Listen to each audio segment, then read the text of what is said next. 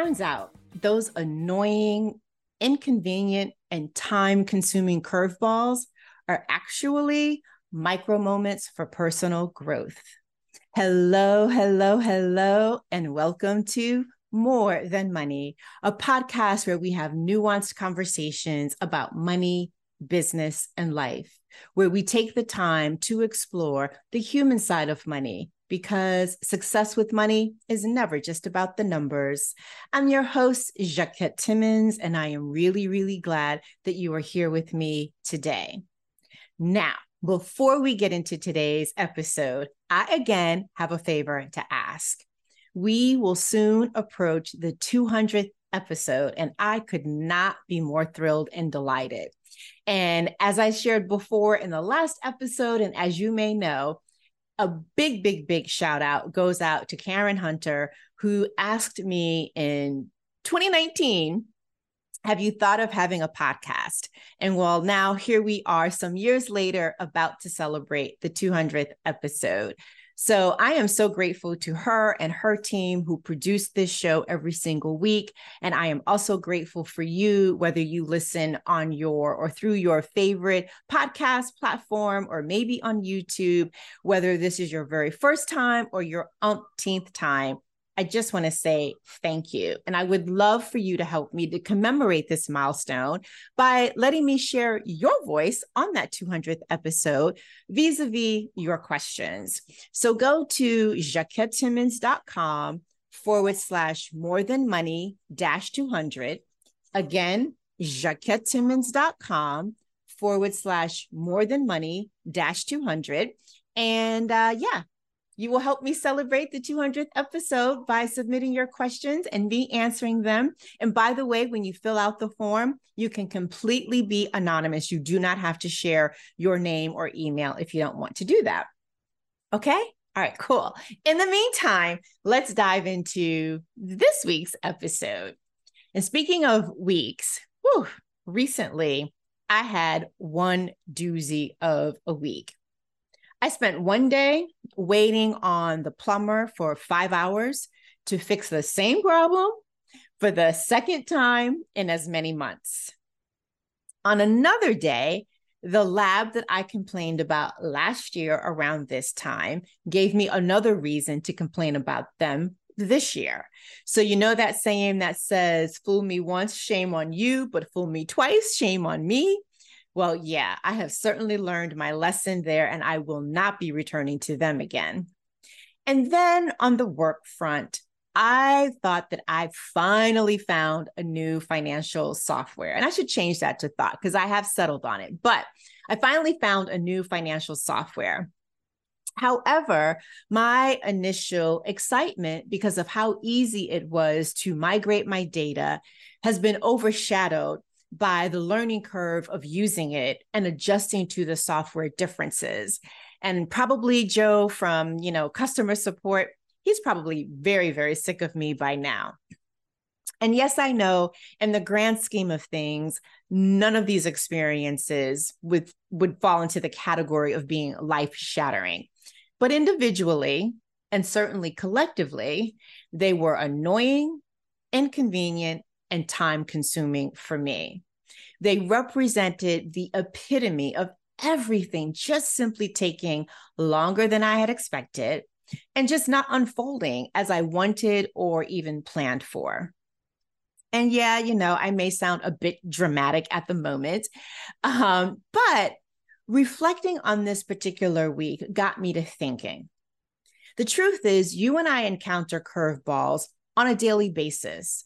Some are minor, while others are indeed life-altering. Twists and turns, victories and setbacks, they are simply a part of the trifecta of living a life or running a business and dealing with money. So, why then do some of these curveballs, particularly the most minor ones, send us into a tizzy sometimes? Spoiler alert, I have absolutely no idea, but I do have a suspicion. This suspicion stems from firsthand experience and observation. And what I've noticed is that you and I tend to go into a tizzy when things happen that throw us off course or off our game. And when this happens, we frequently come face to face with two constants: change and control. When I think about the range of emotions I experienced, frustration regarding the plumber, anger regarding the lab, self-doubt regarding the software, those two constants were absolutely present because not feeling in control and being resistant to change is what sent me into a tizzy and, quite frankly, put me in a foul mood for a few days. And I only made things worse by wanting the reality of each situation to be different than it was. Can you relate to that sentiment? Without knowing any of the details about the curveballs with which you are dealing right now, I bet the same applies to you too. And when I say the same, I'm talking about that relationship, that intersection between change and control. Because intellectually, we all know change is inevitable. We know it is happening all the time. And heck, sometimes we even initiate it. But that doesn't mean that the process of change is easy or that resistance to change doesn't surface. Nah, not only am I a pretty upbeat person, I'm also pretty even keeled. So when I get agitated the way that I did with all of these things unfolding in 1 week, I know that truly there's something else going on. And I know that it is time to dig a bit deeper and get curious about what is really going on. In doing so, I had 3 ahas sparked by 3 questions. And I wanted to share them in today's episode in case they help you navigate your latest curveball, or, the one that's coming your way soon. One question was this: what's beneath the surface? Yes, I was frustrated with my plumbing situation, but I live in a brownstone built in 1920. And yes, updates have been made since then, but still, it is old. Things will occasionally go wrong. So in this instance with the plumber, the lesson there was patience. Another question: what's the curveball revealing about you? Now, this one is about the lab. I got the provider order from my endocrinologist in April in preparation for this month's, and it's August, by the way, when I'm recording this episode, for this month's lab work and appointment. I know, type A to the fullest. I also purposefully scheduled the lab work well in advance to ensure that my doctor would have my results early. So why, on the day of, after waiting 15 minutes, was I told they can't draw my blood at this location, even though it is the same place as where I had it done last year? Plus, are you ready for this? When I spoke with the person who called me the day before to confirm, they didn't mention this important detail. Yes, they recommended another location, which was a short 10-minute walk away. So I remained hopeful of being able to get this done on that day. And so as I'm walking to this other location, I'm also calling them to confirm, well, when do they close?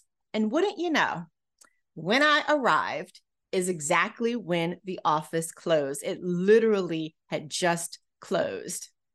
So yes, I was angry with the lab that screwed up at the first location. I was annoyed with having to go to a second location, not because of the distance in terms of walking, but just because. But you know what really, really pissed me off? My hopes for the second lab being able to help me were dashed. And they wouldn't have been high if only someone had simply picked up the phone to answer my question. However, that was not an option. You know why? Because I couldn't bypass their automated system to speak with a human. So that meant that I needed to move some things around for the next day so that I could get an appointment, and talk about just being really, really frustrated. This, my friends, was a lesson in acceptance. There was absolutely nothing that I could do except be mad, go home, and schedule something for the next day with another lab. And then here was another question. Will you burn the damn boat? Some folks know that I've been on a hunt for an alternative to my current financial software for a few years. Truth is, I love the current one because I'm able to keep track of my personal and business finances in one centralized tool, and also because I've been using it since 1995. But no matter how much I love it, my CPA, on the other hand, he is not a fan.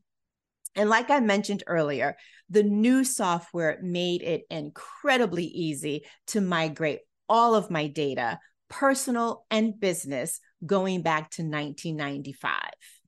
But before committing to this new software, I wanted buy-in from my CPA. So I created a Schedule C/profit and loss statement for his review. And in the process of doing this, I noticed an error. I say error in quotations because earlier in this year, I mistakenly used my personal credit card for a business expense. Now, in the current or old software, the transaction was indeed tagged as a business expense. And so it's not a big deal because with my current software, this particular expense would have been reflected in the Schedule C/P&L statement results based on having the appropriate tag of it being a business expense. That is not the case with the new software because it pulls by accounts.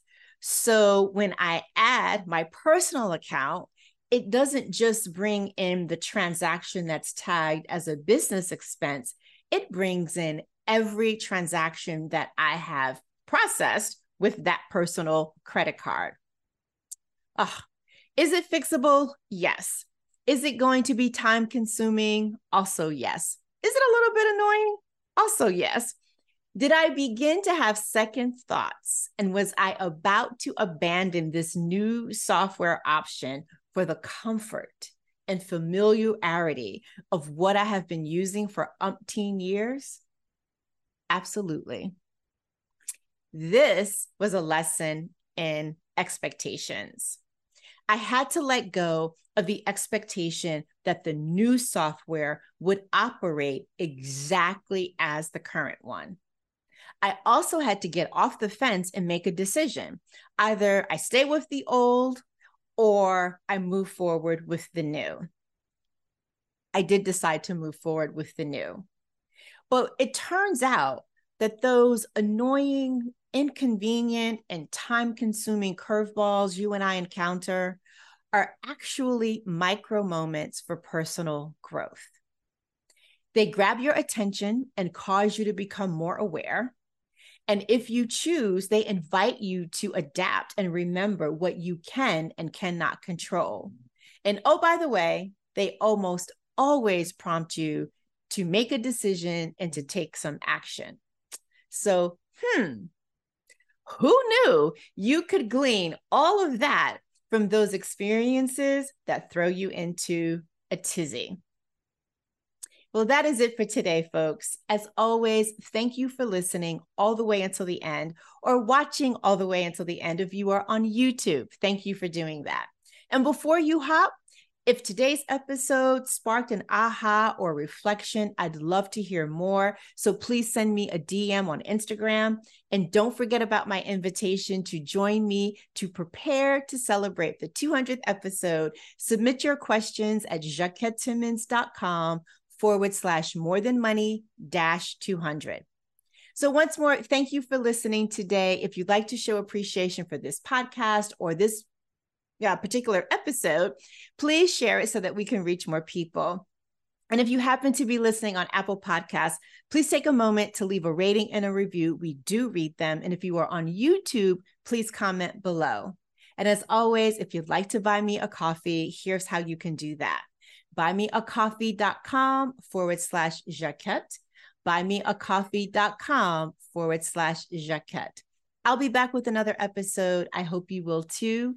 Until then, remember, it's about more than money.